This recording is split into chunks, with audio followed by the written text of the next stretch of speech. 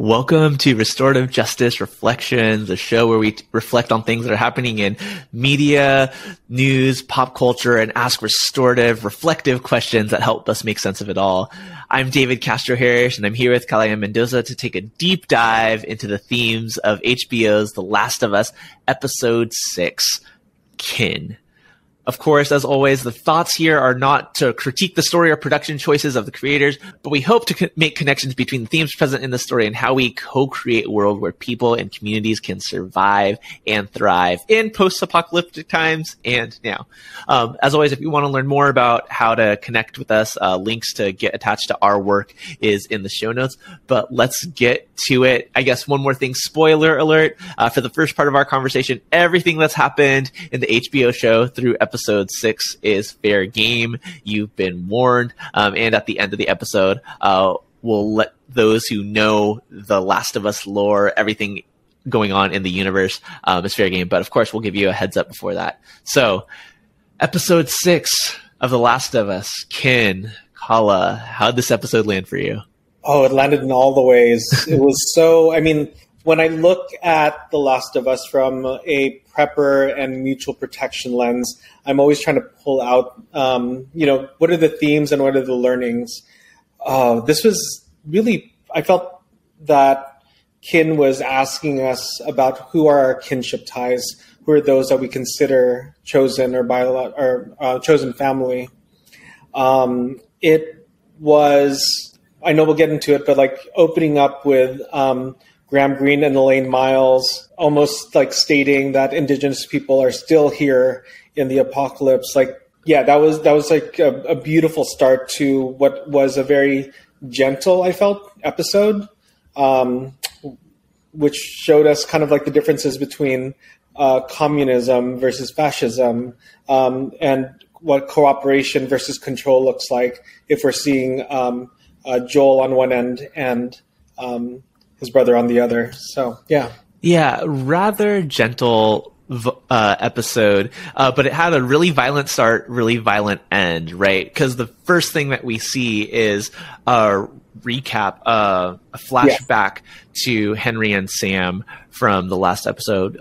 Henry shooting Sam and then taking his own life. And then we cut to 3 months later, right? And in that 3 months, we know that Joel and Ellie have been making their way from Kansas City to somewhere in Wyoming, where they encounter the indigenous elders, and that beautiful parallel of like, we can survive on our own, similar to what Bill and Frank had been doing in episode 3, was a really cool reminder and foreshadowing to things to come, like maybe like future in the Last of Us universe, that like there are lots of people who are doing it, surviving in ways that make sense for them. Of course, life is not the way that it was in 2003, when the outbreak first happened.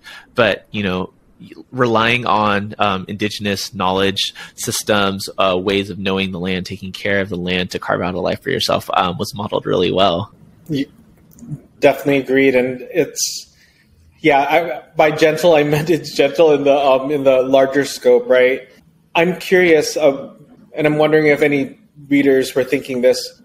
For Marlon and Florence, the two indigenous elders, do you think they knew about Jackson, and that's why they kind of, they knew about them already, and that's why they're kind of not warning, but telling Joel and Ellie that on that side is death? I don't. I think they were warning them about something else that both you and I know is coming. But I will, like another community, perhaps. Oh. See, like, I don't know, like that's what I'm imagining that they're talking about. But they might not have known, right? When you carve out that kind of space for yourself and like set boundaries for yourself, as like, this is as far as I will go for the safety of myself and my family. You might not know what's on the other side. No specifics, but there is more trouble on the horizon for Ellie and Joel. And I guess I'll say, like, this isn't a spoiler per se. I think many viewers can infer from this having the show having 3 more episodes left. Like, Joel isn't dead, right? Joel is like very, very hurt, and Ellie having to deal with that and make choices around how to survive while having to take care of someone else is something that, you know, we're going to see, but is really important. And I think, you know, we talk about how, like, when they depart from the space, like, Ellie is in many ways already stepping into that role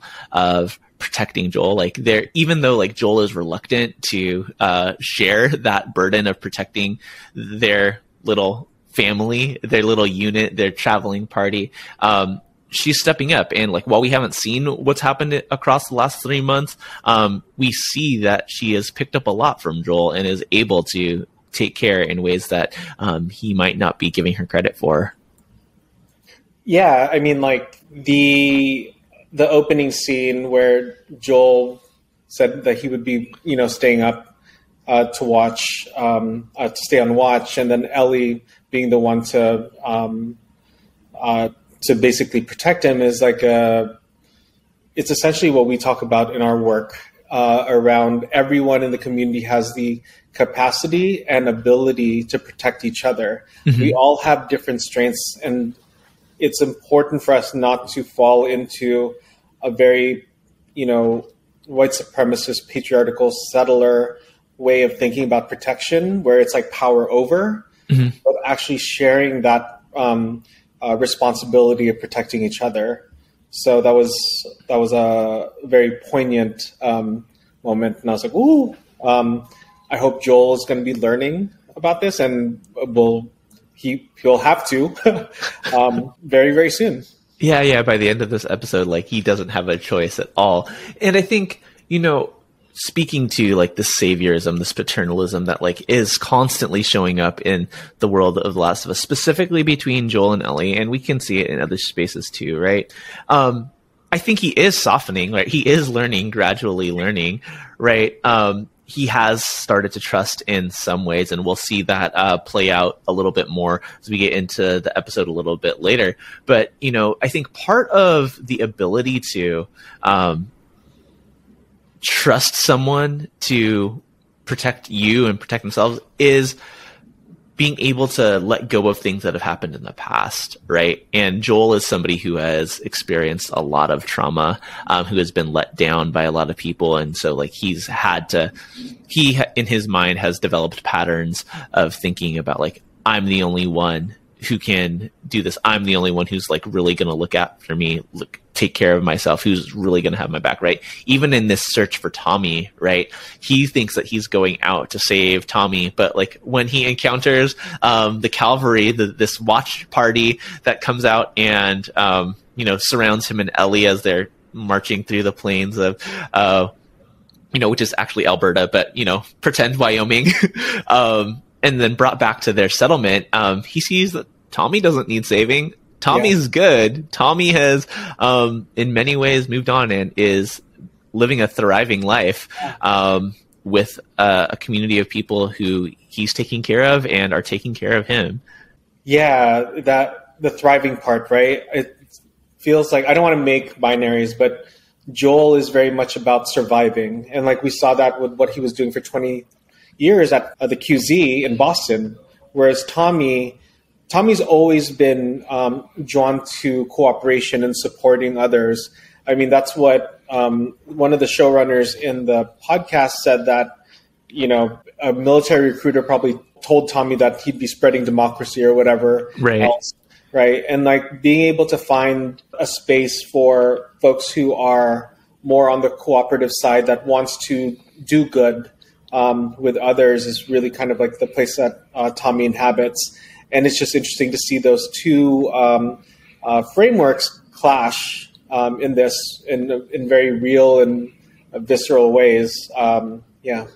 Yeah, I mean, and the manifestation of that on an individual level versus like on a communal level looks like very different ideologies, right? It's not necessarily like just like libertarian, everyone out for themselves, and like die hard like socialism, communism, but like everybody on our individual journeys and the individual ways that we navigate the world under capitalism. I imagine if you're listening to this podcast, that's the system that you're living under. But, the way that we decide to do that systemically or cooperatively, maybe not like on a national level, but within the communities that we participate in, can look very different, right? We've seen violence be the tip of the spear and, kind of the way of life in many communities that we've encountered across The Last of Us so far, right? Ruling by fear. And it seems in this community of Jackson, while there definitely are measures to protect, right? Protect against infected, protect against raiders. Within the community, it's a lot more built on trust, mutuality. And I'd be so much more curious to learn, spin-off show about like the origins of Jackson, right? What it took to like get to a democratically elected council. How do we build a multi-faith house of worship, right? How do we decide that we have a jail, but we don't really use it, right? What were those decision-making processes? I know we might get more allusions into that into season 2 where, we revisit Jackson. I guess that's a spoiler. Damn, I'm sorry. We revisit Jackson at some point. I won't say in what circumstances, but there are characters that we care about in Jackson. One of the things that they encounter in Jackson is this corral that has a bunch of sheep, and it's calling back to Joel and Ellie's conversation around a campfire before about, what would you do when this is all over, right? It's framed as what are we gonna do? And Ellie walks it back to just oh, are we a we? Okay, I guess fine. What are you gonna do? And Joel talks about finding land and raising sheep because they're quiet.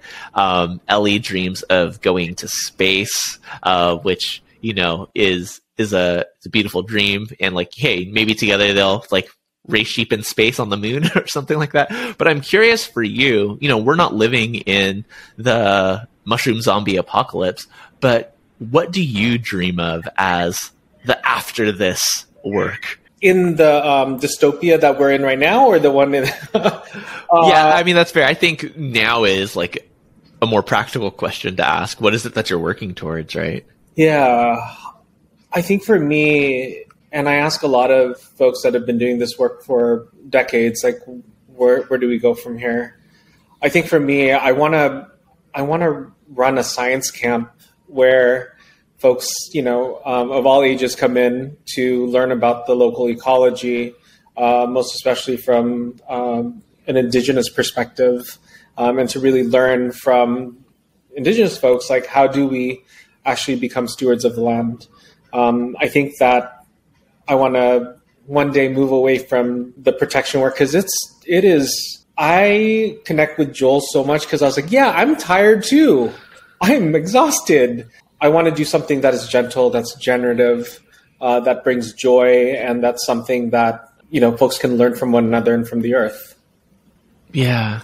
It's hard for me to define for myself, what after this means, right? Because I've just embarked on a parenting journey, and what is required in that is, the protection and guidance and safety and, all the things that come with being a parent for this little one. And so part of doing that is finding ways to be in community or contribute to community in a way that you'll be able to monetize that.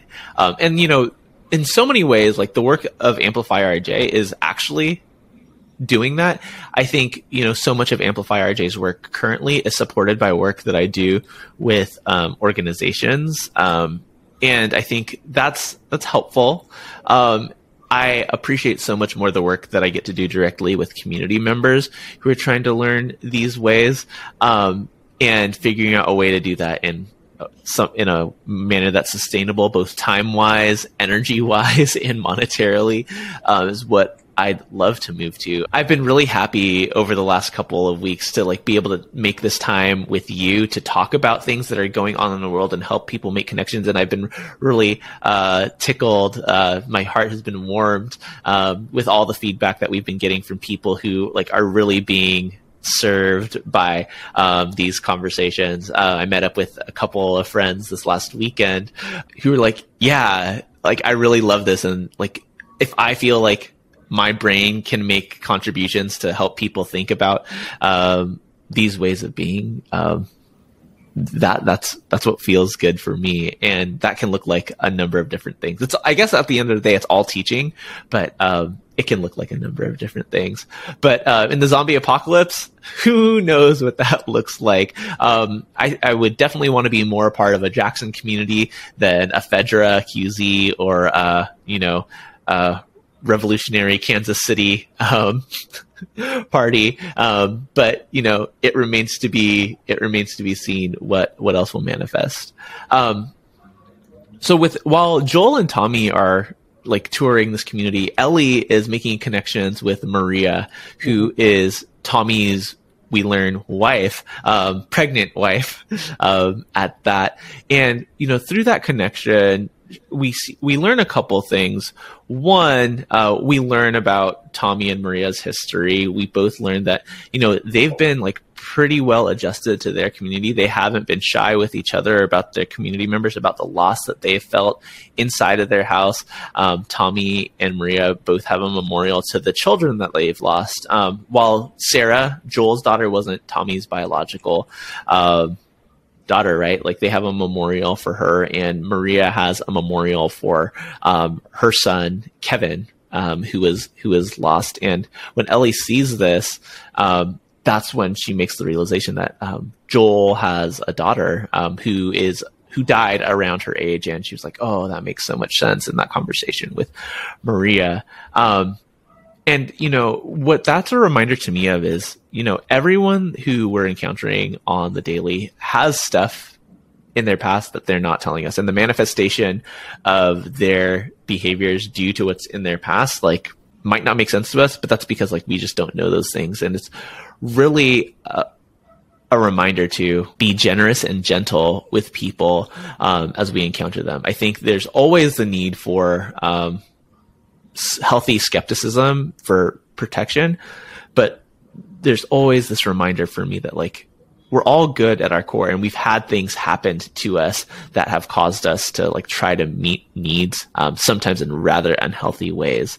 When you're watching this scene of realization between Sarah and Maria, what was coming up for you? In the moment where there was that connection, that Ellie saw Sarah's name, and Maria, who was serving, for lack of a better term, as a maternal figure, similar to Tess, for me, what was coming up was someone that was invested in not just the physical safety, but also the emotional safety of Ellie, and was doing what they could to kind of foster that in real time. Like how we saw with Maria getting that eggplant colored jacket, doing the things that Joel may not have been able to do to show that character, kind of build that.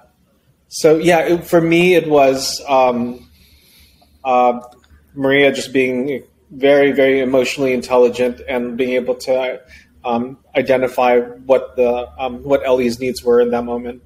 Yeah, both physical needs, warmth, menstrual hygiene. Shout out to Diva Cups. But when we're speaking to emotional safety, and I think physical safety as well, when Ellie is hesitant to share about her background and what's been going on with her, I think this leads to the exchange of the episode where Maria identifies that there's a whole lot that you're not telling me, and good for you. Yeah. That's the point. Be careful who you put your faith in, because only the people who can betray us are the ones that we trust. Right. And, that's both like physical and emotional betrayal, physical and emotional safety. So important when you are navigating a world with raiders, bandits, infected, right? People who will watch out for you when you sleep, watch out for you when you're traversing open territory, watch out for you while you're encountering people who you're unfamiliar with, but also holding space for you when you're dealing with trauma. Like, right, Joel does in the ways that he can hold space for Ellie's fear and sadness and rage in events that we've seen so far around Henry and Sam dying, around having to shoot someone else, Brian earlier, right? But like, he is not fully at that place where he can do that. But we see that Ellie has appreciated it so much and is really defensive of any critique of Joel because he's the person who has been present for her. He's the person who has continued to show up. Yeah, and I'm not to jump ahead too much, but like when there was that point where Ellie overheard Joel and Tommy discussing what the plan was, and felt that betrayal, and felt that I can't remember the exact line, but it was, "I may be safer with Tommy, but I'll still be scared," right? Oh, yeah. The exact line is, "Don't tell me I'd be safer with someone else, because the truth is I would just be more scared." Yeah. So it's, it is about that trust. It's about something that we talk about in Nonviolent Peace Force is like holistic safety and security. In order to be able to meet the needs of folks when it comes to feeling safe, you have to have aspects of the physical, psychosocial, spiritual, etc. And I think because of the trust Ellie's built with Joel up to this point, breaking that would really have been just detrimental. I think we can like jump back to the conversations between Joel and Tommy in a second, but this exchange where Ellie and Joel are going back and forth about, Tommy's going to take you. No, I want to go with you. I'd feel safer with you. I would only be more scared with Tommy, right? I question that a lot, right? There's so much about this show where I'm like, oh, you actually could have spent like a couple days. You could have broken this to her a little bit more gently. Obviously, she overheard this, but like, we can have a more fleshed out conversation. Hey, I'm feeling that like I can't protect you because of my anxiety around keeping you safe. Like, I failed to keep Tess safe. I've failed to keep Sarah safe. My brother knows this place so much better than I do.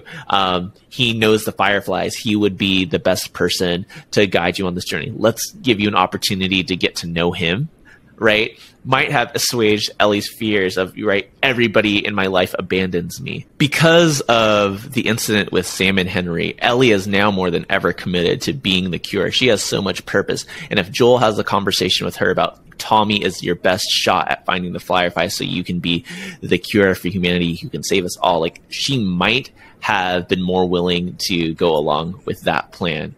We'll talk more about that in spoiler section, but they rush through all of these choices and these conversations. But I learned a really important lesson around urgency and emergencies a long time ago. We're on the heels of another earthquake in Turkey and Syria where tens of thousands, I think we're approaching 50,000 people have died. And I did work in Haiti post the 2010 earthquake. And one of the things that I learned then from the people who I was working with is like, there are very, very, very, very, very few things that are actual life and death emergencies that need to be attended to right now in this moment. That's why triage is a practice within emergency medicine. But we often have more time than we think to make choices, right? And as urgently as they want to get to the Fireflies so Ellie can, so Ellie's blood can be studied, it's already taken them, 3+ months. What's a couple more days to, again, like, have these conversations, restock, refuel, rest, right? They haven't eaten very well. They haven't slept very well. Having these conversations about strategy, about how to go about this, and like actually thinking about how Tommy is really the best person. You will be safer with Tommy than you would be with me. You might not feel it, but let's get you to the point where you feel safe with Tommy, or safe enough with Tommy so you can go and do this thing. Might serve them really, really well. Yeah, agreed. I mean, like, that's the difference between people that subscribe to the more paternalistic form of protection, where you feel like you are charged with having to make all of the decisions, instead of actually reinforcing someone's autonomy, reinforcing someone's agency, and like sharing that responsibility and strategizing out. It's a white settler myth of scarcity, right? Where there just isn't enough time. Everything is an emergency. If we actually took the time to move through with folks what a plan, or what the strategy is, what the plan is, we not only get more buy-in, but we also have more perspective on what are the things that we need to change. So I hope this is like a teaching moment, really comparing Joel. And this is not to fault Joel or anyone that subscribes to this, but we need to grow beyond that and move towards something that's much more cooperative, one that's much more grounded in a shared and mutual responsibility for each other's safety. Yeah. And like, I think even like somatically, biologically, like when you have that pressure on yourself, like your cortisol levels are asking you to make like these fight, flight, freeze, fawn decisions, right? That aren't rooted in seeing the whole picture, right? And even, sometimes it's worth it to like pause and like do things cooperatively. But even in moments when you're by yourself, like pausing, right? In work I've done with Resmaa Menakem, so much of what he says is just pause, right? Pause, like what's happening? Like, where are you feeling it? Why? Acknowledge that and pause a little bit more, and then like move forward to make a more informed decision that's not rooted in I'm stressed out right now, is really helpful. And so like I can't recommend My Grandmother's Hands enough, or any of the somatic abolitionist work that Resmaa and others are doing. But that's an aside. I do want to revisit the conversation between Joel and Tommy, right, where Joel finally admits to Tommy like the real reason why they're there. Like after this exchange about, hey, we have done so much harm, and Tommy, the way that Tommy is reckoned with that by trying to contribute to building something, and Joel is still stuck in this survivor mode. Tommy's trying to build a life with his family that Joel feels like he has no opportunity to regain, and like, subconsciously thinks about Ellie as that family. But, when they were having this exchange, what was present for you? I was putting myself in Joel's shoes and feeling like a sense of betrayal, of like, not betrayal, but more, I don't think envy is the right word, but just like a feeling of like, this is so unfair, Mm-hmm. I lose Sarah. I give up my humanity to protect, like the narrative in his mind is like, he did everything. He murdered innocent people to protect Tommy. And here's Tommy now saying that, the reasons that he couldn't reach out to Joel is because the protocols in Jackson, and Joel automatically went right to like, oh, is Maria controlling you? Which is interesting, because I was like, Joel, that's what you've been doing. So it's, to me, what arose was Joel operating from a state of trauma, a state of not being able to move outside of the murder of Sarah. And I was like, I wish don't they have like a therapist there? They must have had someone, like, yeah, it's good to like, I just wish also, going back to what you're saying, there was like a pause, but that, it's neither here nor there. This is more learning for us, right? like, is this moment the best time to bring this up? Is there a way that we can pause so that way the conversation is more generative and honors people's trauma and experience, but also finds a path forward? Right. We've gone, I think it's like 7 years since they've seen each other. Right. And of course, like, there's this immediate, like, oh my goodness, you're alive. I'm so happy that you're alive. But then, like, hey, where have you been? I've been trying to get a hold of you. I didn't know if you were okay. That's a paternal instinct. And I think, like, not one that we should criticize, right? Like, we want to be in right relationship with people. And part of being in right relationship is, like, being in communication, in some ways, like, in reciprocal relationship. And that was broken. And so what are the ways that we can repair that relationship between the two of them? They don't take the time to stop and repair. They do come to a consensus about, like, hey, this is what needs to be done for the good of humanity. And, like, we're going to squash what has happened in the past for now, right? And, you always have like Tommy says to Joel, like, you always have a place back here in Jackson when all this is over. But, they haven't, like, gotten to that place of repair. And sometimes, as much as, like, we're critiquing the rushness, sometimes, like, that is all we can do in any given moments. Like, we're working under imperfect conditions where we don't always have the time, we don't always have the resources to, like, have long drawn out discussions to get back fully in right relationship. And we need to make decisions about community safety, community protection, or within the context of work, right? Decisions about work before everybody is fully on board because of circumstances outside of our control.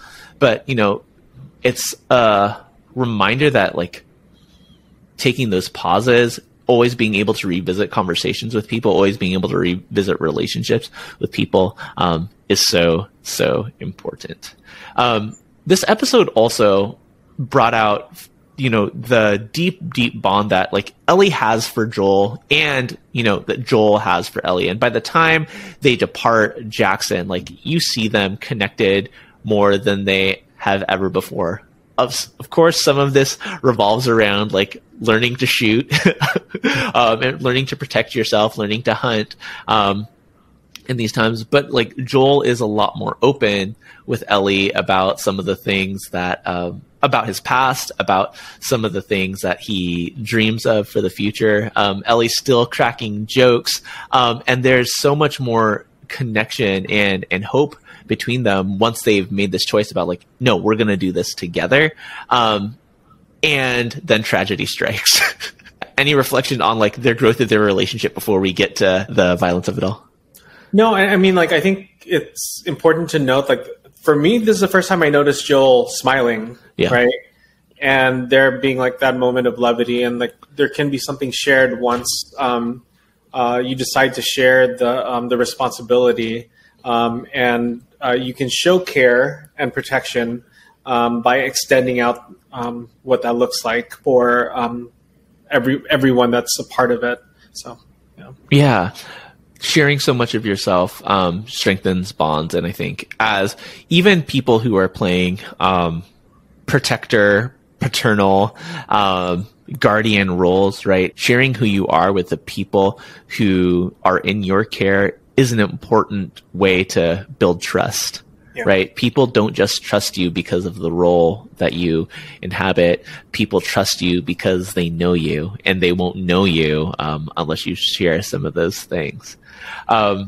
Joel and Ellie, bonding over football or, like, explaining football, come across this college town where the Fireflies used to be, but realize that the Fireflies are no longer there. They've migrated to Salt Lake City, and as they are on their way out, they're attacked. This plays out a little bit differently in the game, but the end result is the same, with Joel seriously hurt. In the game, Joel falls off a balcony and is impaled by some rebar, and Ellie has to get him up onto the horse and escape. In this circumstance, Joel is stabbed with the shank of a baseball bat. And I think, like, before we move on to the rest of the story, this is a good time for Kala's practical preparatory corner. And I'll start by saying, if you're ever impaled, or if someone's ever impaled, don't pull it out. But what else do you got for us? Yeah, so welcome to my prepper corner. So as we saw in this episode, we saw a Diva Cup in episode 3, we saw the Pearl tampons. One thing I always tell folks to bring in their everyday carry or in make sure you have tampons and menstrual products in your first aid kit. One, you want to make sure you're an ally to folks that menstruate, but there are 3 ways that you can utilize this in an emergency scenario. Firstly, using it for its intended purpose, which is to, if Ellie had those tampons, what I would have told them is take it out, put it onto the wound, and apply pressure. Do not take out the baseball bat, but utilizing this to staunch up any wounds is one use. Secondly, using it to filter water. Once you take it out, you can use it as a part of a physical filtration system. There's more information on that, I'm sure, as you can find. But basically, if you were to find water or to filter water to make it drinkable, you want to make sure that you're first taking out any of the physical sediment or anything else before you boil it. So you can use this as a part of that kit. In infiltration, using a water bottle that you might find, stacking that up with sand, charcoal, anything else that'll take out any of the particulate matter. And lastly, using it as a source of fire, as a fire starter.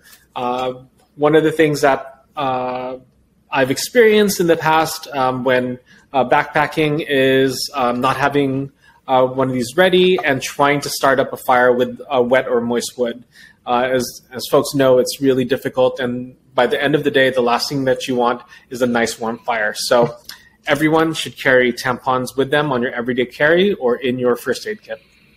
There you go. And that concludes Kala's Prepper Corner. But back to where we end this episode with Ellie distraught, needing to take care of Joel, having escaped, now in that protector role. You and I know some things that are coming, and before we get to the part where we start getting into spoilers, what were your thoughts as we left this episode? My thoughts were how necessary it was for us to see Jackson, right? For folks who are, the trope in a lot of post-apocalyptic media is everyone just turns into chaos. And to be able to see a community that, has disabled folks, children, electricity, food. I think it's very telling that Kansas City, we didn't see many children. In Fedra, children were being trained as child soldiers. But here in Jackson was a ideal community that was brought together in order to actually rebuild and have hope for a better world. And that's what I kind of carried with me in those last shots. And then all this with Joel. And now I'm like, what the heck? But what a powerful way to end the episode. Yeah, the roles are reversed, right? Ellie is now the protector, and we're going to see the things that she does to take care of Joel in the future. So this concludes the non-spoilers section. In this feed on Thursday, we've got another This Restorative Justice Life episode. We'll be back either next Tuesday or Wednesday, depending on our scheduling, to give our reflections on episode 7 of The Last of Us. But this is the time for you to sign off if you have not, or if you do not want spoilers for the rest of The Last of Us or anything moving forward. So 5, 4, 3, 2, 1. Your fault if you're still listening. Okay. So, you and I had this conversation about how are they going to pace this out? So what's coming in episode 7 isn't something that was in the first game, but is from The Last of Us Left Behind, that was in between games 1 and 2, where we get a lot more knowledge about Ellie's backstory and some of the things that she's going to have to do. And as much as we're looking forward to that, we also dreading what's going to come with the things that Ellie has to do in order to protect her and Joel. And, so much of what we've seen Joel and Ellie Joel do is to protect Ellie from having to do these things. And I'm curious how it's going to be represented in the game. But like beyond shooting that one person, Ellie hasn't had to physically protect Joel before or protect herself, in these ways before. And like, I wish for Joel that he had like extended more trust, right? In so many ways. So she would be better prepared for this situation. We know that she's going to do things that help them survive and, move forward. But I so wish that he had extended more trust so she would be more prepared for this when it happens. Agreed. Dealing with David and like his crew. And these are the folks that we saw at, or at least in the game, these are the folks that were at the university, right? Yeah. This was like the scouting party. For viewers who haven't played the game, get ready. It's going to get really intense as we move forward with this new storyline of Ellie taking care of Joel and what Ellie has to do, and kind of like for lack of a better term, side quest Ellie has to embark on in order to keep Joel alive. So yeah. This again calls back for me, like, would Ellie have been safer with Tommy, right? We know that in the end, right, Joel makes a decision against Ellie's wishes, and even though, like, he gave her a choice, like, who do you want to go with, like, Tommy or, like, and before he even finishes, like, it's you, let's go, is her response, right? Going with Tommy, I wonder, like, if Tommy would have given Ellie, if Tommy would have been more able to protect Ellie and himself in that situation. Two, like, even farther down the line, if Tommy would have given Ellie the agency to, hey, you are going to be the cure and this is what's going to happen and I'm going to deal with the consequences of that. It might have made things more difficult between him and Joel moving forward, right? With Ellie giving her life for the cause. But, that's what I couldn't help but think in these circumstances, right? Like in the game, we see Tommy become a lot more like Joel, a lot more survival anger driven for reasons that, if you know the game, you know why. And we don't need to spoil season 2 for people who don't know yet. But it was interesting that Joel gave her that small choice. Not that small choice. It was interesting to me that Joel gave her that choice about who to go with, but didn't give her the ultimate choice about, what she's going to do with her life when it comes down to it. Yeah, because it's like paternalistic protectorism came in, right? So Joel falls back on being a paternalistic protector at the end of the game, and rather than giving Ellie that choice point, and just decides for Ellie what to do, in essence, screws with the fate of humanity. So curious to see if it goes a different way in the show. But what we've already seen in the game is Joel's a tough nut to crack when it comes to breaking out of those similar cycles of being paternalistic and seeing themselves just as a controlling protector. Yeah, for sure. The other thing that I wanted to bring up in spoilers is like the differences between Jackson as it was represented here and is represented in what we imagine is going to be season 2 or like the second part of The Last of Us, the game, right? In this version, we see Jackson as it is in the second game, right? In the first game, Jackson isn't developed yet. They're just trying to get the electricity started.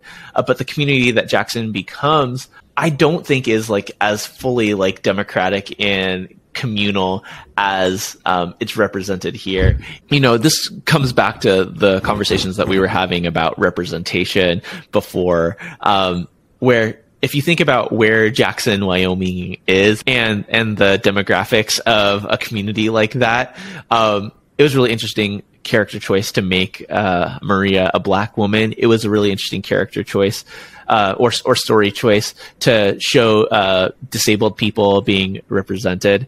It was also a really interesting story choice to decide that, you know, we are multi-faith, we are more pluralistic, we are all like one happy family, when like we know that it's not fully. And, you know, I so want to get into the backstory of like the formation of that community, because like doing community in that way is really, really difficult, right? There are really hard choices that you have to make around what you tolerate and what you don't, who you're gonna include and who you're not, because that's not a community that welcomes everybody in, right?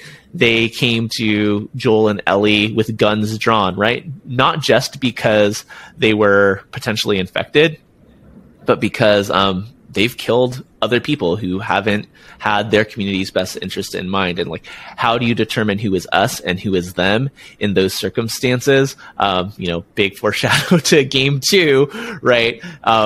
Is a really nuanced and heavy discussion that like we didn't fully get to see. Yeah, agreed. I really do hope the showrunners hear your invitation to kind of branch out and show us like the prequel to The Last of Us. But to your point about the messiness of building community, that's part of I think why some folks might be averse to not even organizing, but just like community building.